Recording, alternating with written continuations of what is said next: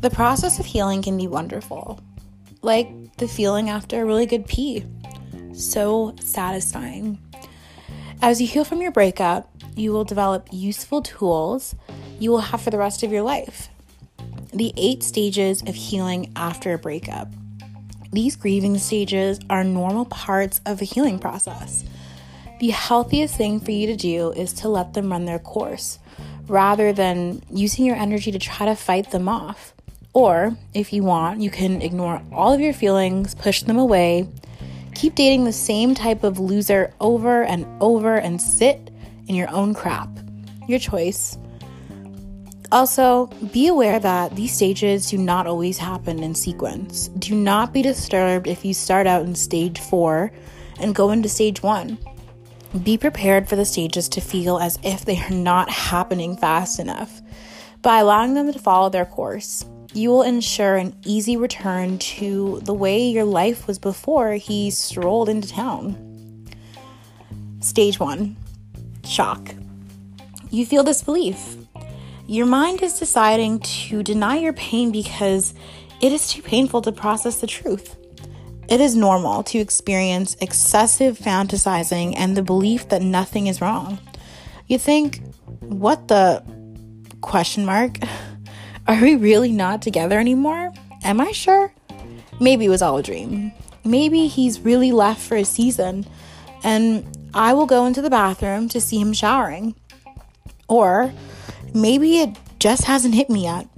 It's funny how I feel so fine with all of this. After 2 years with someone, I'm not even that fazed. What should you do? Nothing. Feel the shock. Don't make any major changes. Find yourself a good listener, not an advice giver, and talk about it.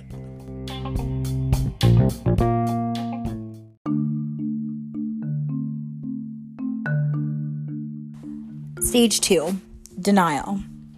You completely deny the loss. You don't even feel sad. You want to wake up and have it be over. You think, wait, we had so many plans. I seriously think that we were meant to be together. What about our future? Are all those dreams just canceled? It can't really be over. Deep down, I know that we're just on a break. I trust that we are soulmates. And this time apart will actually turn out to be good for us. I saw my future when I gazed into his eyes. What about the dream beach house that we talked about? How could I be wrong? The giggling, the spooning. This is where you torture yourself because it feels good. Like playing with a loose tooth or overusing tweezers. You also go into bargaining when you think, if only I had done this or had waited to say that, then all this never would have happened. Bargaining is normal, and you will eventually stop. What should you do with denial? Realizing you are in denial is enough. Being conscious of your denial is a giant step forward. Wait until it passes. Stage 3, numbness. You think to yourself, I am so surprised at how easy he was to get over. I'm not even crying. Too bad for him. In fact, nothing in my whole life seems to matter anymore. I'm not hungry or passionate about anything. Is there supposed to be some kind of grand purpose in life? If there is, who cares? I am not even horny. I could care less if I ever date again. What should you do? The numb period will pass when you are ready. Your mind is protecting you from what feels overwhelming.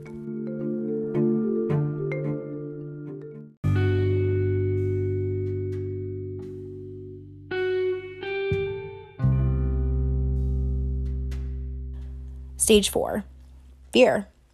Fear is rooted in a delusion. It is extreme thinking, and none of it is based on fact. Fearful thinking is all self-manufactured and delusional. What if I'll never date again? Was he as good as it gets? I'll never get married. I'll never have children. I'll end my days alone in a dusty old house, knitting booties for the children I wish I had. What should you do with fear?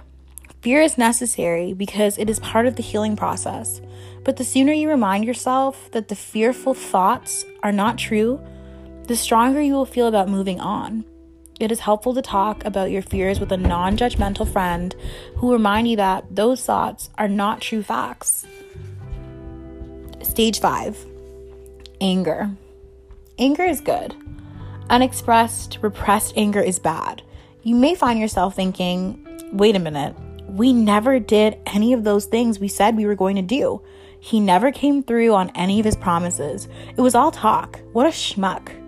It's all his fault. I can't believe I was stupid enough to love such a low-life, hairy ball of earwax. What should you do? Let your anger out in healthy ways. Have some good revenge fantasies. Hate his guts if it makes you feel better. However, be careful not to get too caught up here. Anger can make you bitter. Listen to your gut. If your anger feels unsurmountable, seek help until it passes. Stage 6, depression. I have no one to go to brunch with anymore, and even if I did, I'd rather stay in my bed and eat a Tootsie Roll. I have no life. I loathe myself. I wish I were pretty and skinny and rich. Then I would be happy. It is common to lose that hope that our lives will ever return to the peace and order we felt before. The truth is that our lives will return to normal and everything will be fine. What should you do? Allow yourself to feel the despair. If the despair makes you feel suicidal or is unbearable, don't wait to get professional help. Get it now.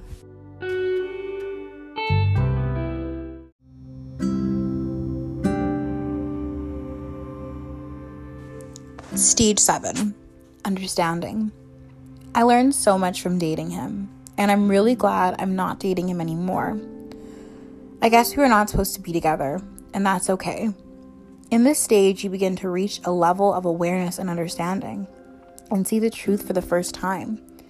You see that maybe it wasn't meant to be. You may not quite yet be grateful that you broke up, but you're starting to see that you will have a wonderful, rich life without him. Stage 8, acceptance. He was not perfect, but neither was I. We were meant to be together for the time that we were together. I learned from him and he learned from me. I feel pretty complete with the circle that was our relationship. Now, bring on forth the other fish in the sea. I'm fabulous.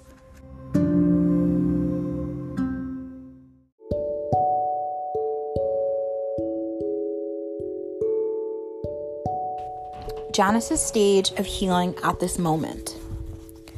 For months following a particular nasty moment I had with my ex-boyfriend, I'd been depressed.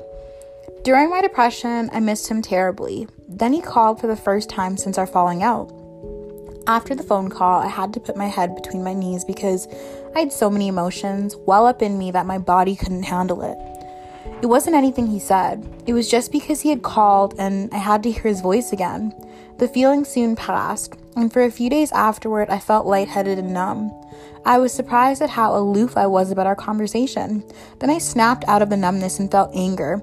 For days, I was angry with him for calling, for his not getting his life together, and especially at myself for not seeing him for who he really was. My body was tense. I couldn't sleep, and I didn't even have the energy to go for a walk. After a week had gone by, I found myself crying easily. Sad commercials made me cry.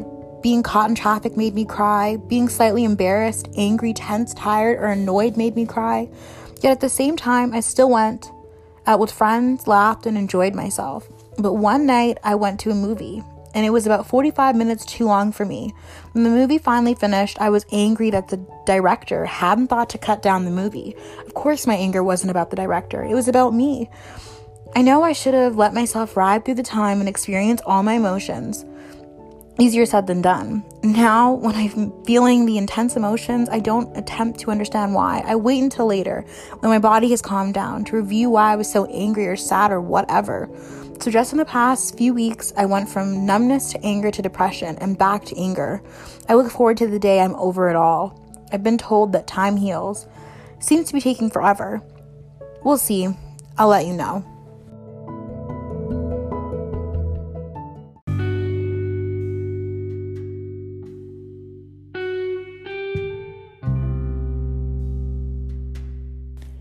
Time heals all. Your psyche knows that this is the process you will go through, even if you don't consciously know what it's doing. Going through these stages is not up to you. It will happen naturally, and whatever sequence it happens in is the best sequence for you. As you take care of your physical and spiritual self, trust that your brain will take care of your mental and emotional self. You know instinctively how to get back into balance. Give yourself time to heal.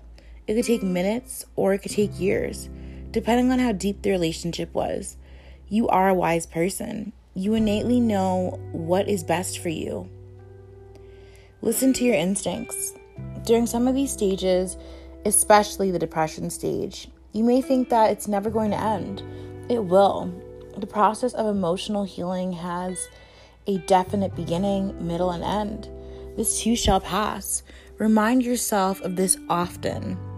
What you are going through is normal, and it's going to be okay. Snakes and ladders healing. The 8 stages of healing are just that, stages. They aren't steps. Healing is not like walking upstairs. Healing is like playing a game of snakes and ladders. You walk up a few steps, land on a snake, and slide down a few steps. You climb again and maybe fall again. Just when you feel you're making headway, you could fall back and not understand why. While you're in this snakes and ladders healing, realize that the healing process is doing its job. We experience a gamut of feelings as we grow. We can be patient with ourselves during this time, or we can choose to be angry, judgmental, and beat ourselves up mercilessly. It's best to just give ourselves a break when getting over a breakup.